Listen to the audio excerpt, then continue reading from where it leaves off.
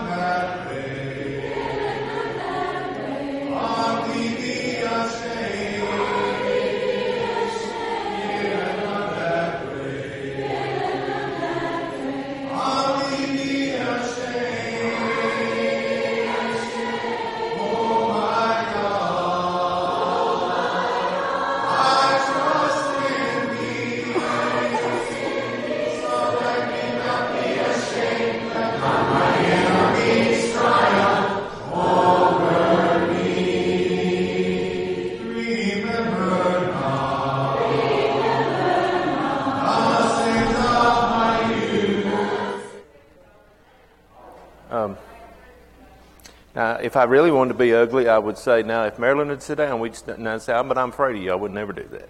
Okay. Everybody smile. You know I'm just playing. It is always a blessing to be together, especially when we are able, and she's right, I did start early.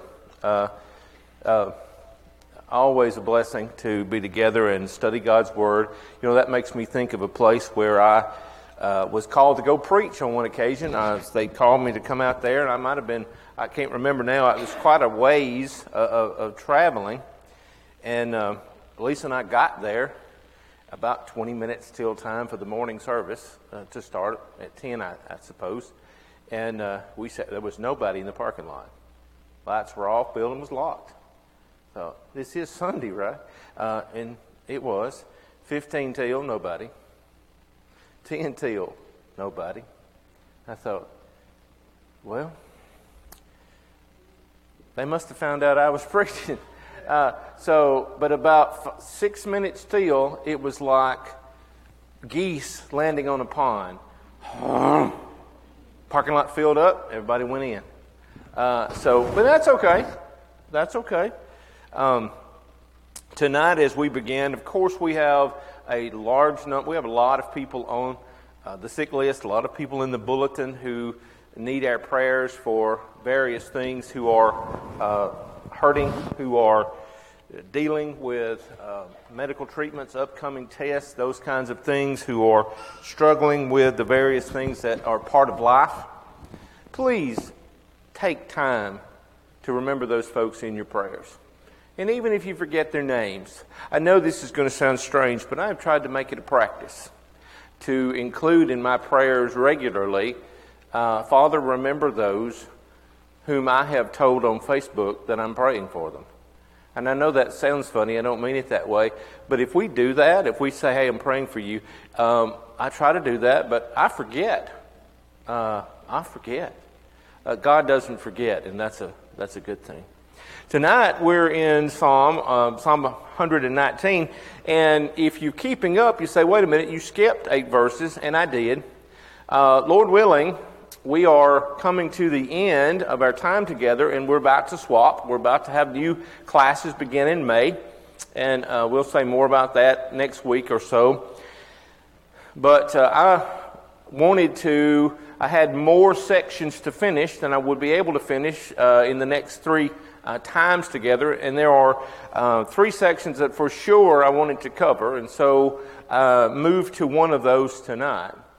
As we begin our study, will you bow with me as we pray together?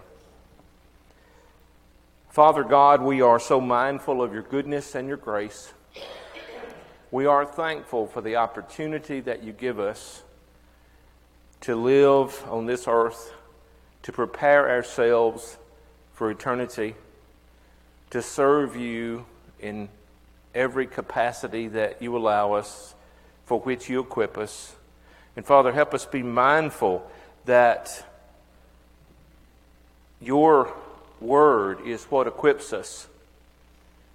Tonight, as we study Psalm 119, Lord, help us to be able to look into these verses 129 through 136, and see the power in your truth to equip us to serve you. In your Son's name we pray. Amen. Okay, tonight as we take a look at this, okay, got my, okay, there we go. I want us to, first, we won't read this, we'll read this section 2 verses at a time. And of course, as we think about every section of Psalm 119, as I have already said, yes, there are some repetitive sections, or there are some verses that appear to be repeating themselves. But when we look closely, we discover every time a section of this beautiful song, this beautiful psalm, addresses or talks about or shows us something about the Word of God, we learn something just a little different. We learn an aspect, we learn a perspective, or we come to a perspective about the Word of God as it is able to change us, as it is able to motivate us and direct us. And so tonight, I want us to focus our study through a question. What is my personal response to the Word of God? You know, I think it is a mistake when we back off from the idea of a personal relationship with God. Now, that doesn't mean that I get to pick and choose and it's based on my terms. Absolutely never. But my service to God is not something, what I mean by that, let me preface what I'm saying, is that if we're not careful, it's easy to simply loop ourselves into the masses, and as long as I seem to be going along with the flow, everything's all right. But I need to understand that according to what the Bible tells me in 2 Corinthians 5 and verse 10, Paul said that each one of us, that's a singular situation.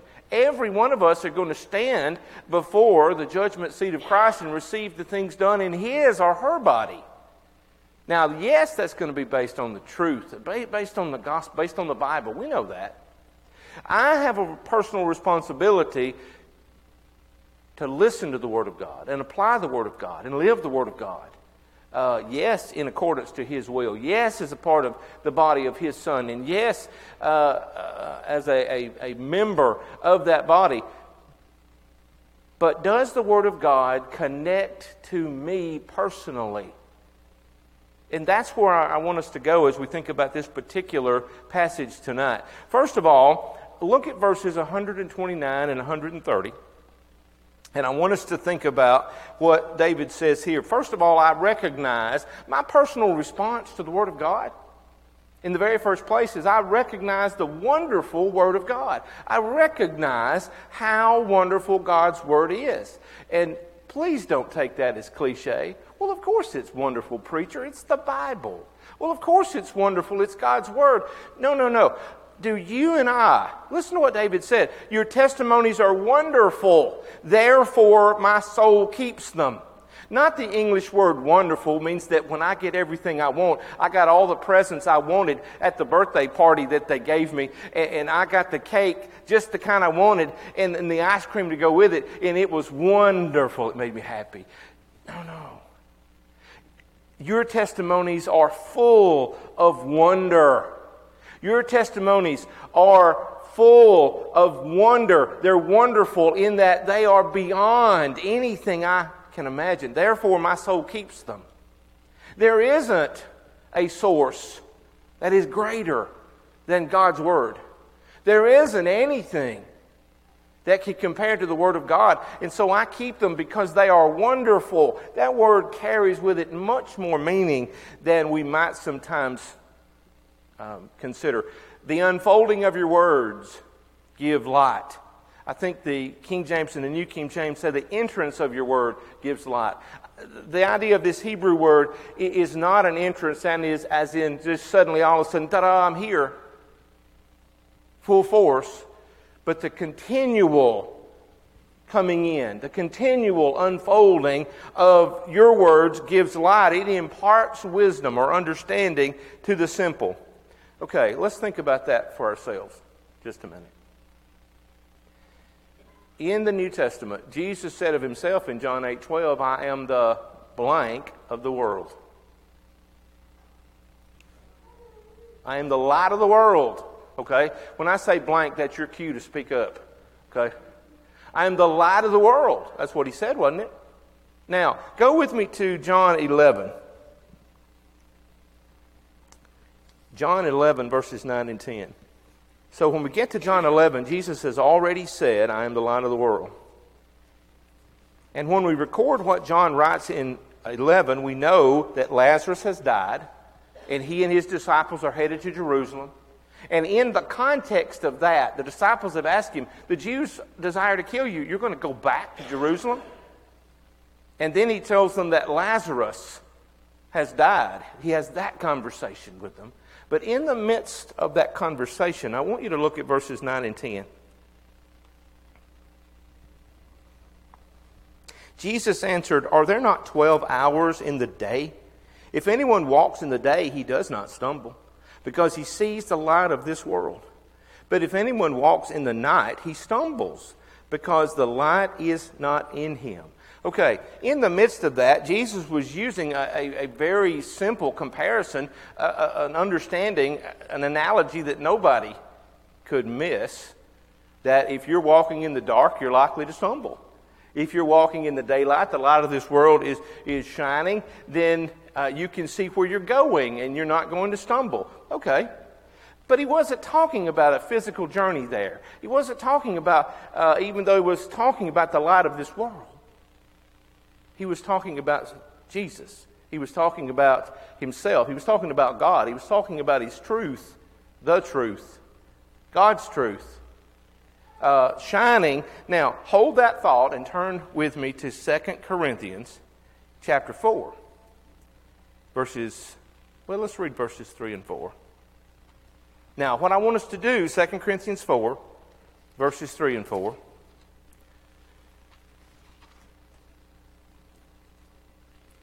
What I want us to do is I want this to be a very practical class. I want you to go away from this saying, okay, I understand now what David was saying. First of all, my personal response to the Word of God is I recognize how wonderful it is. I recognize how powerful it is. My soul keeps them because I recognize what it is. It is God's light that unfolds for me. When Jesus said, I'm the light of the world, he was talking about God's Word.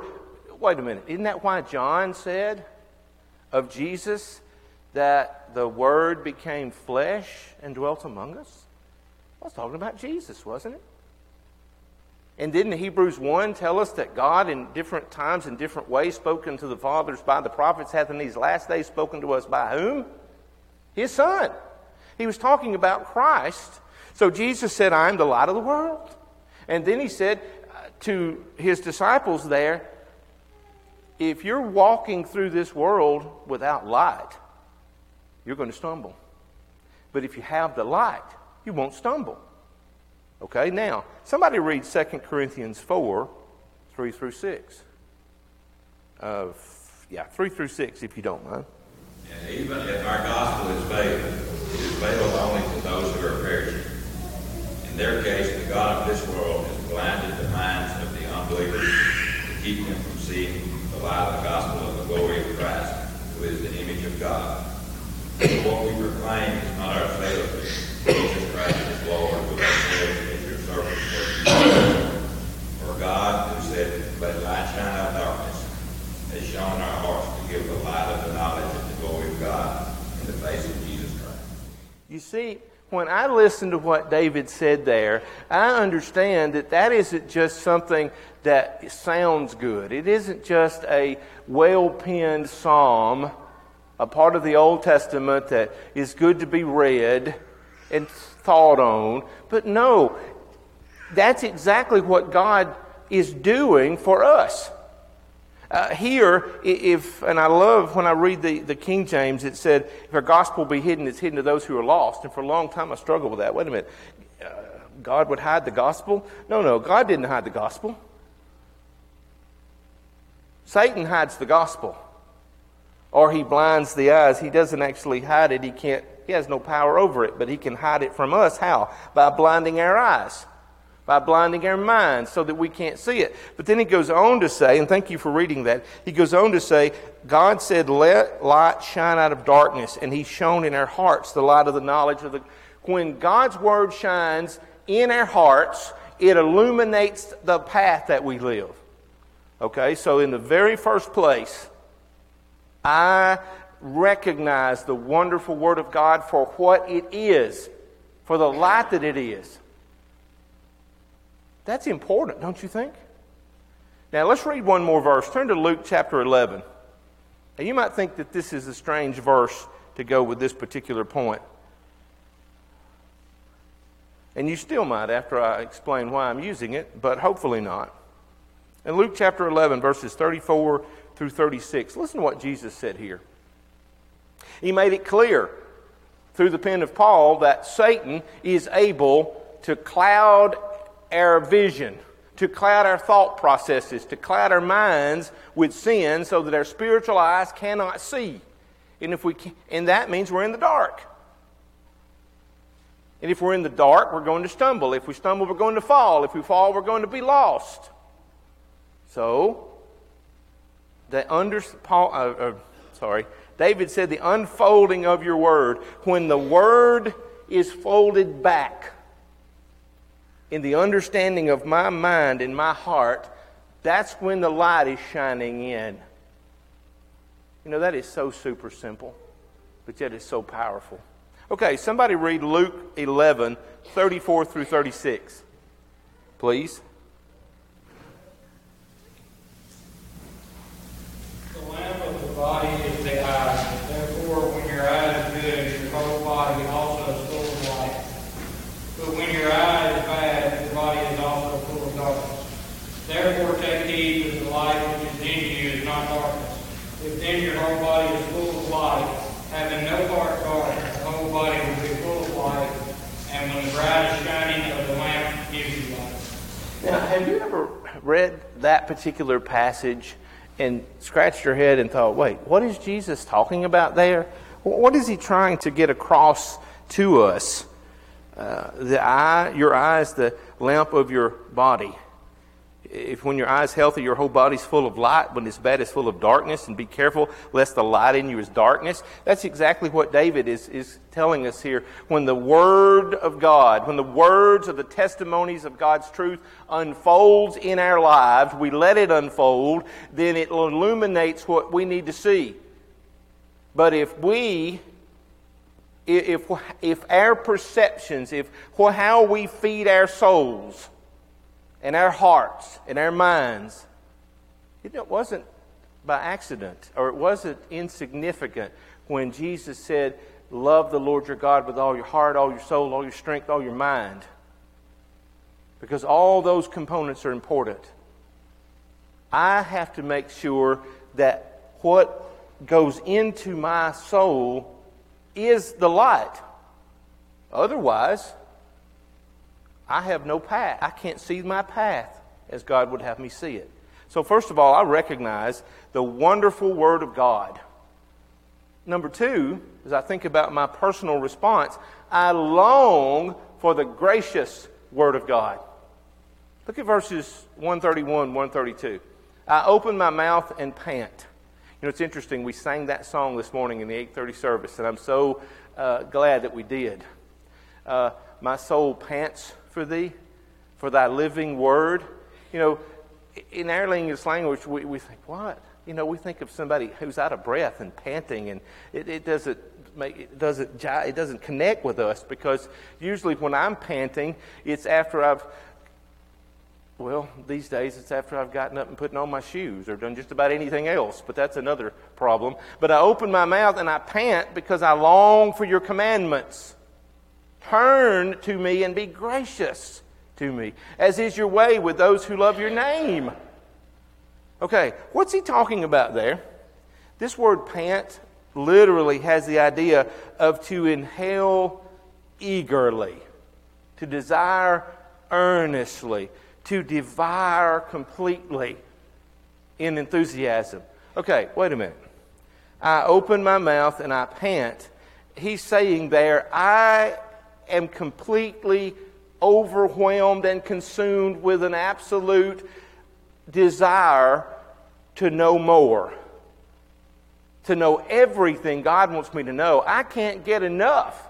You don't have to remind me to study my Sunday school lesson, as the old saying goes. You don't have to remind me to do my daily Bible reading, because I cannot wait. I can't wait to read some more and learn some more. Now, I'll be the first one to tell you that it shames me to know that there are times in my life when that doesn't describe me. It doesn't describe me. But it absolutely should. It absolutely should. You know, it's interesting. Right now, God has blessed me with the opportunity to do some graduate courses, and I've been reading some pretty interesting things which to every other person on planet Earth would absolutely boring. I told Lisa what I was reading the other day, and she's like, "Why? You know, would anybody?" You know, but because of I like it. I think it's interesting. That's the way you and I react to the Word of God. I long for the gracious Word. I can't get enough. That idea of panting here, they understood it. I am so eager about it. Jesus put it this way in Matthew 5 and verse number 6.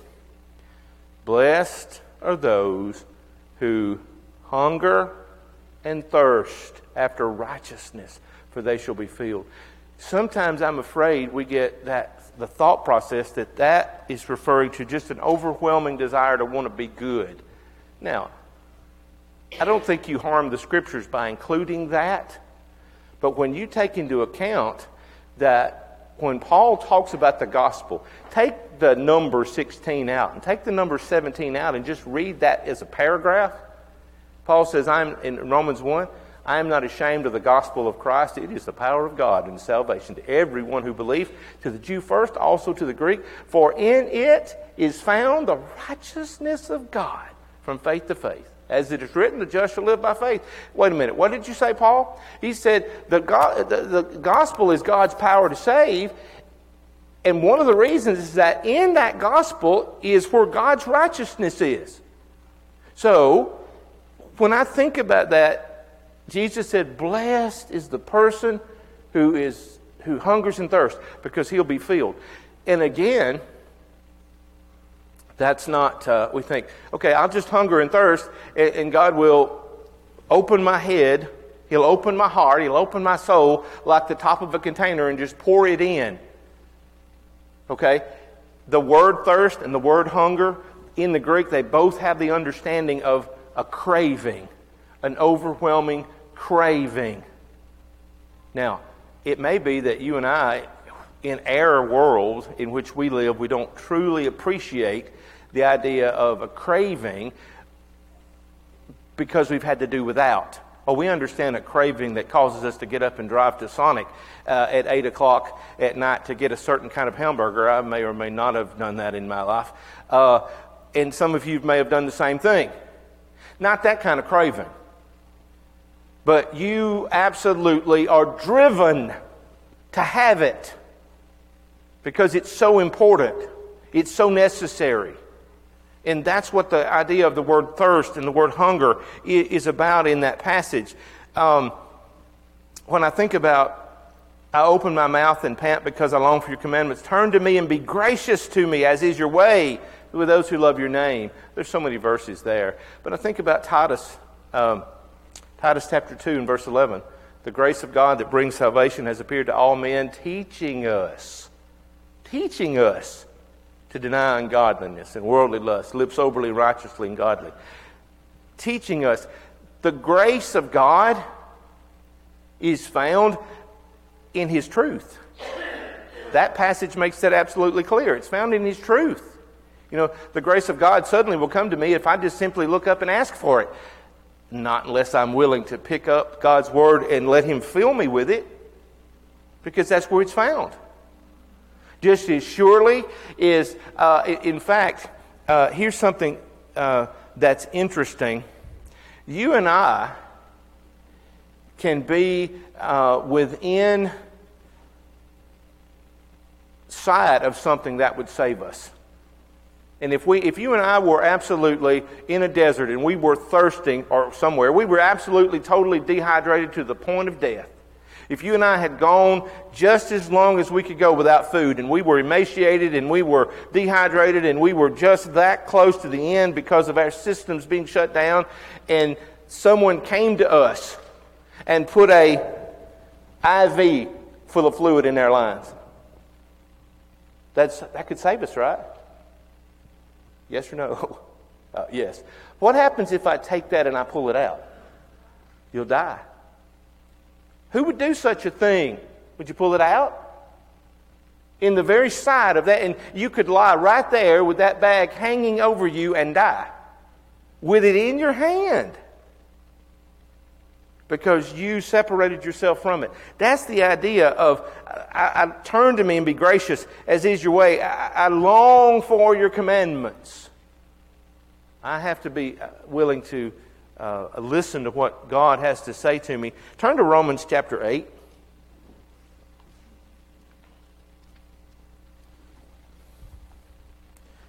Romans chapter 8, and I want us to read, let's start about verse 23. Romans 8 and verse 23. And let's read through 25.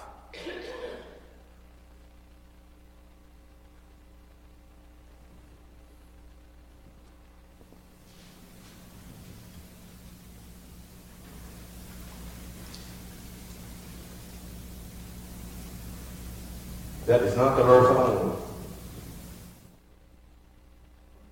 Okay. I'm not going to take time to hunt for it. It's not in my head. That happens sometimes. Let's just go on. That's not the one I wanted. Number three. My personal reaction to the Word of God. First of all, I recognize the wonderful Word of God. Second of all, I long for the gracious Word of God. But third, look at these next two verses. I stay. My reaction to God's Word is that I stay with the rescuing Word of God. I stay with it because I know it has the power to rescue me. I know it has the power to keep me where I need to be. Keep steady my steps according to your promise. Have we ever stopped and just thought about the promises? The promise and all the different elements of that promise that God has made to us? We'll look at part of that in just a second. And let no iniquity get dominion over me. Redeem me from man's oppression that I may keep your precepts. You know, it's always interesting to me that when David cries out for release, or he cries out for rescue, or he cries out for help against the oppression that's going on around him, it's always, help me, Lord, so I can go back to serving you. Help me so that I can keep your precepts. Not because I need you to rescue me so I can kind of do my own thing, but rescue me so I can go back to serving you. And I wonder if that's our prayer sometimes, that, have you ever heard a grandfatherly or a grandmotherly person say something like this? Well, I appreciate your apology and I understand that I believe that you are sorry. But are you sure you're not just sorry that you got caught? Anybody ever been in that situation before? Yes, you're sincere, and yes, you have remorse. But would you be in that spot had you not gotten caught? Sometimes getting caught is a great eye-opener to us in a lot of ways. So sometimes maybe we pray to God to, Lord, get me out of this. Forgive me for this. Help me through this. But we didn't get to that until after we got caught, or after it kind of finally hit us in the face. And we want to get through it. And then when we do get through it, it doesn't really change us. David said, Lord, redeem me from man's oppression that I may keep your precepts, so that I can serve you as you want me to. Now turn to 2 Corinthians chapter 6. I know that one's the one I wanted. 2 Corinthians chapter 6. Let's look at verse 14.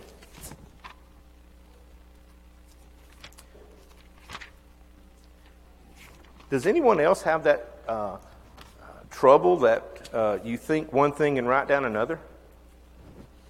Nobody else have that problem? 2 Corinthians chapter 6. Look at verse 4. Verse 14, I'm sorry. Verse 14. Do not be unequally yoked with unbelievers. Now listen to this. For what partnership has righteousness with lawlessness? Or what fellowship has light with darkness? What accord has Christ with Belial? Or what portion does a believer share with an unbeliever? What agreement has the temple of God with idols? For we are the temple of the living God, as God said. Listen to what God said. I will make my dwelling among them and walk among them. Listen to it. And I will be their God, and they shall be my people. Keep listening. Therefore go out from their midst and be separate from them, says the Lord, and touch no unclean thing. Okay, why?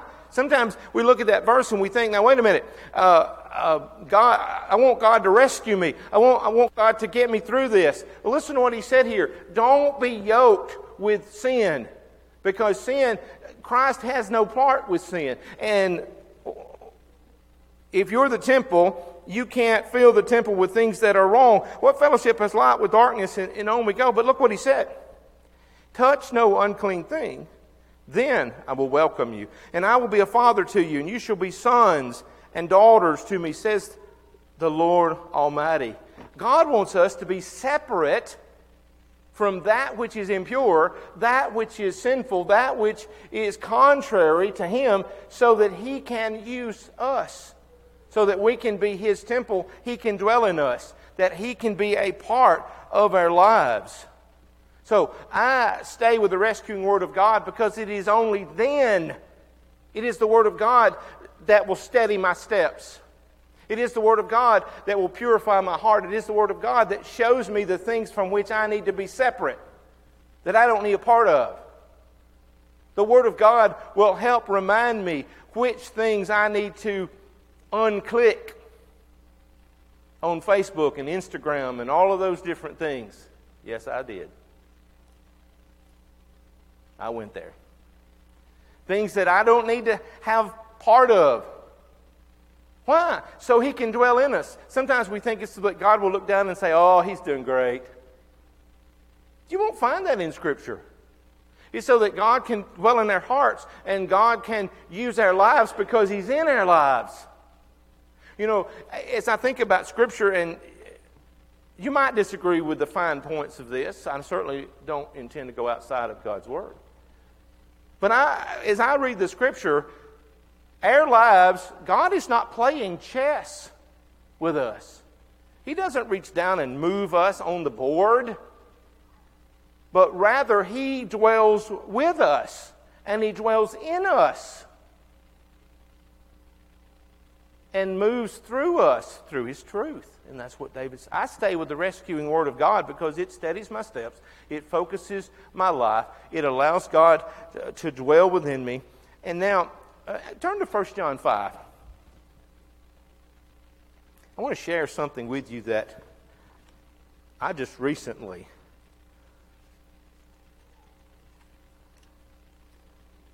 came across in my own study.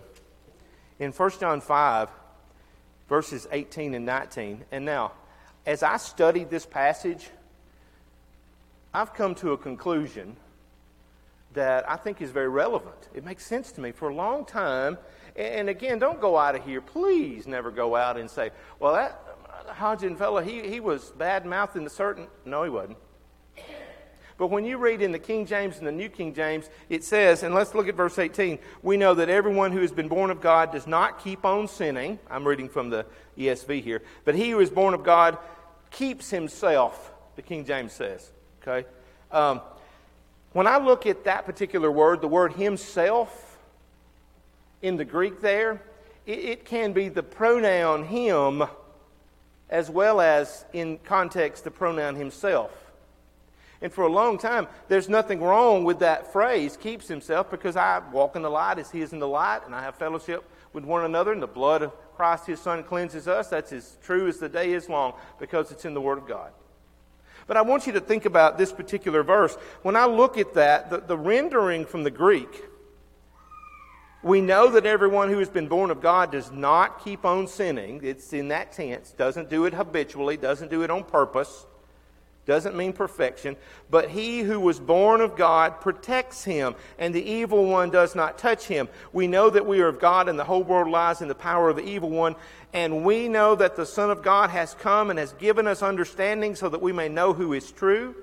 And we are in Him who is true, in His Son Jesus Christ. He is the true God and eternal light. In that context, it makes sense that that verse is telling us that we strive to not sin on purpose, and God, or Christ, who was begotten of God to be Jesus, John 3:16, keeps us as we do what? As we walk in the light.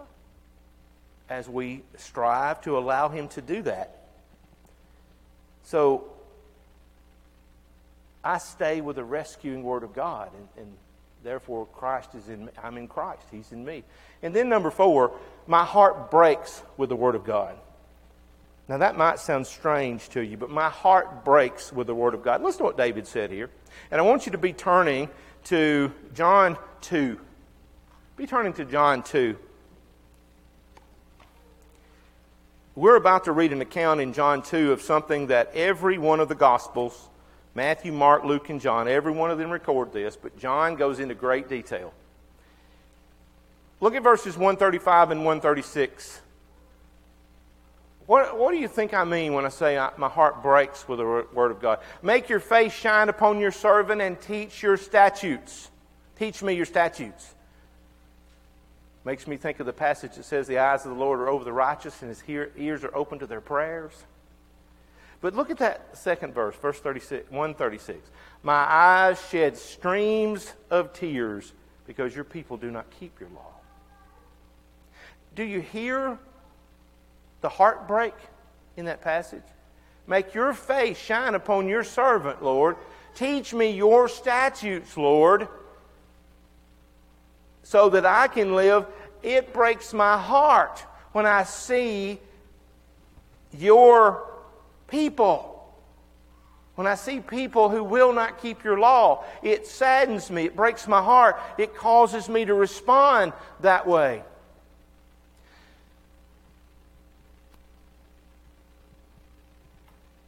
One of the short stories that I read with an English 2 class is a science fiction story that's about this pilot who's on a spaceship. You're thinking, okay, wait, he's gone off again. No, this pilot had a decision to make, and it was about jettisoning this person who was aboard this small vessel that only had enough fuel for a certain amount of travel, and that's what the crux of the story was about. But it's the word, it used this word to describe this pilot called inured. Inured, I-N-U-R-E-E-D. That was a vocabulary word. None of my students had ever heard that word before. It means accustomed to. And it said this pilot was inured to the sight of death. He was out there on the frontier. So long had he been in the presence of accidental and on purpose death that it didn't bother him anymore. But it bothered him because of who this... So I'm not going to teach the story to you. But the idea of the word inured means that I can become accustomed. I can become so in the presence of something that it doesn't bother me anymore. And it needs to. We know that, right? Perhaps you've been that way. Have you ever been around someone who works in a certain job and they come in? In fact, I'll always remember my dad for years worked at what Cooper Tire is now, but it was when it was Pennsylvania Tire. That was before many of you. That was a long time ago. And he would come in, and I'm going to tell you something. He worked in that rubber, that tire making. I didn't say tar, I promise. That tire making. Jeremy, is there any way we can erase that from the... Okay, good, okay. You can take the boy out of Tishomingo County, but you can never take the Tishomingo County out of the boy. Anyway, then that tire making, and Tommy, he came in and he stunk. that rubber and that industrial, but he's like, what? I don't stink. Okay, why? Because he'd been in it for 12 hours. He'd been in it all of that time. Have you ever walked in a house when Grandma was cooking collards? Okay. Now, see, I don't even have to tell you, right? Didn't bother her at all. Why? She'd been cooking all day. That's the idea of inured. Okay, now you think, what in the world are you talking about here? Let's go to 1 Corinthians, John 2, verses 13 through 17. Somebody read that for me.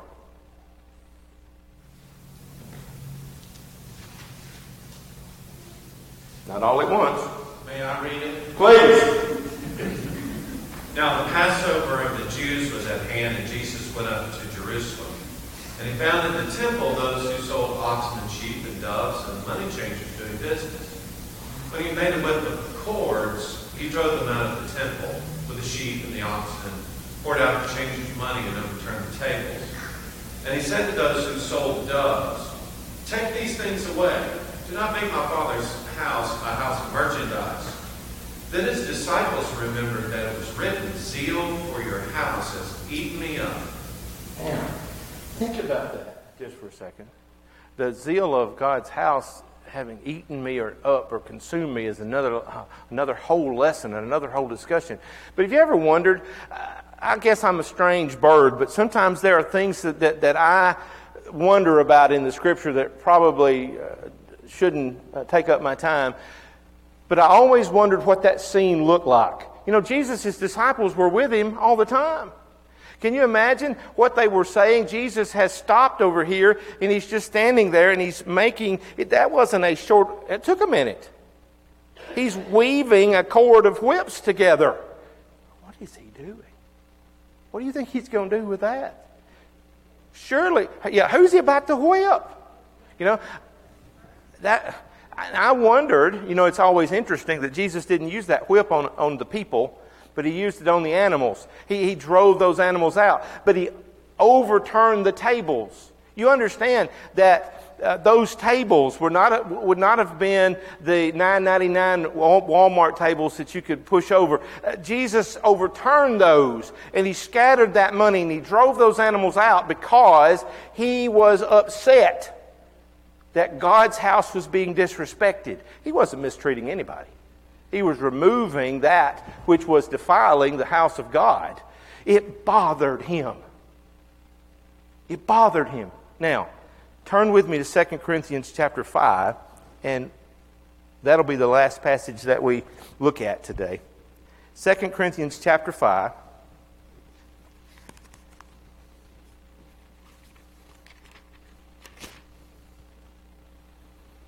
And I want to read a passage. I said second, I meant first. Sorry. 1 Corinthians chapter 5. And I want us to let this sink in. David said that my eyes shed tears or streams of tears because people do not keep your word. Okay. Tell me before we read this passage, tell me what the significance in your thought process is that the Holy Spirit, that the Hebrew here, or that David chose that phrase, streams of tears, not just shed or cry. I cry, okay? Or I'm sad, or shed tears. What makes you think that? Well, rivers of tears. Rivers of tears. It wasn't just a few tears, it was many. Wasn't just a few, many. That comes from true heart, right? That's right. Anybody else? Very good. Streams of tears. That's like weeping. That's exactly right. It's weeping. And maybe we don't fully appreciate the nuance or the impact of the word weeping. Let's go to this verse because that idea is here. In 1 Corinthians chapter 5, Paul was writing to the church in Corinth. And let's go through the first 8 verses. It is actually reported that there is sexual immorality among you, and of a kind that is not tolerated even among pagans. For a man has his father's wife. And you are arrogant. Ought you not rather to mourn, puffed up, the King James says, ought you not rather to mourn? Let him who has done this be removed from among you. Now, we could stop right there and thought, well, yeah, get him out. Keep reading. For though absent in body, I am present in spirit, and as if present, I have already pronounced judgment on the one who did such a thing. When you are assembled in the name of the Lord Jesus, and my spirit present, and with the power of our Lord Jesus, you are to deliver this man to Satan for the destruction of the flesh, so that his spirit may be saved in the day of the Lord. The purpose of this is so this man won't die lost. Need to remember that. Then he goes on and said, your boasting is not good. Do you not know that a little leaven leavens the whole lump? Cleanse out the old leaven, that you may be a new lump, as you really are unleavened. For Christ, our Passover lamb, has been sacrificed. Let us therefore celebrate the festival not with the old leaven, the leaven of malice and evil, but with the unleavened bread of sincerity and truth. So, what's he saying there is that the Word of God must be preserved. This soul can be saved, but you've got to put that soul in direct connection with the truth that shows that soul you're wrong for what you're doing. But for some reason you're puffed up or you're arrogant about it. I'm not real sure what their problem was, but they just were kind of proud of it. Not sure what was going on, but it's this word that I want you to think about. This word mourn. Interesting word. Ought you not rather to mourn? I wonder if we appreciate the depth of mourning spiritually. Yeah, glad, haughty. Not sure, again, I still have a hard time wrapping my head around that. But he said what you should have done is to grieve, to wail. It means to bewail. B-E-W-A-I-L, bewail. We don't use that word much, do we? It means to be so emotionally. Look, I'm not trying to be funny, but I can use a word everybody in this room will understand. Have you ever seen someone who was absolutely tore up about something? You get that, don't you? They can't be consoled. They're absolutely beside themselves because it has bothered them to the core of who they are. And it's going to take a minute for them to get a control of themselves as far as their emotions, because they're wailing, they're bewailing, they're lamenting. Now, why is it that we lament over things that don't matter eternally, but things that are going on in the world don't seem to bother us the way they should? We don't lament. We've become inured. Look, I'm talking to myself. I'm talking to myself. I have been around things as an educator, and I have seen certain, lifestyles out there in the world to the point that I've just kind of accepted it. Yeah, it kind of is what it is. And there are times when I have to remind myself, wait a minute. It's not okay. It's not okay for this to continue. Somebody's got to make a difference. It makes me think of that story you told about the starfish. There's absolutely no way that I can ever make a difference with all the students that I'll ever see, but I guarantee you I can with one. And then another one. And then maybe another one. If we did that with the souls we encounter, that with the sin that is happening around us, it's got to bother us. It's got to make a difference. David said, I shed streams of tears. Can you imagine David up at night, King David, powerful David, sitting on the side of his bed weeping because of people that he knew were living in sin? So my heart breaks with the Word of God. We must not lose that quality.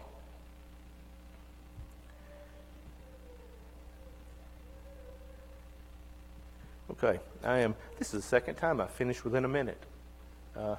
That's a little scary. Thank you for any questions or comments. We're going to close there. If you have not had the opportunity to partake of the Lord's Supper, and by the way, I hope that you will take this and study it some more. But if you haven't had the opportunity to partake of the Lord's Supper, if you'll go to the back, there'll be someone there to help you with that. And if you have children that you need to pick up, please go now. And then wait just a few seconds. How many? I always... Yeah. And then we'll dismiss. How many? 15. Okay, 15. I appreciate you and hope you have a great day.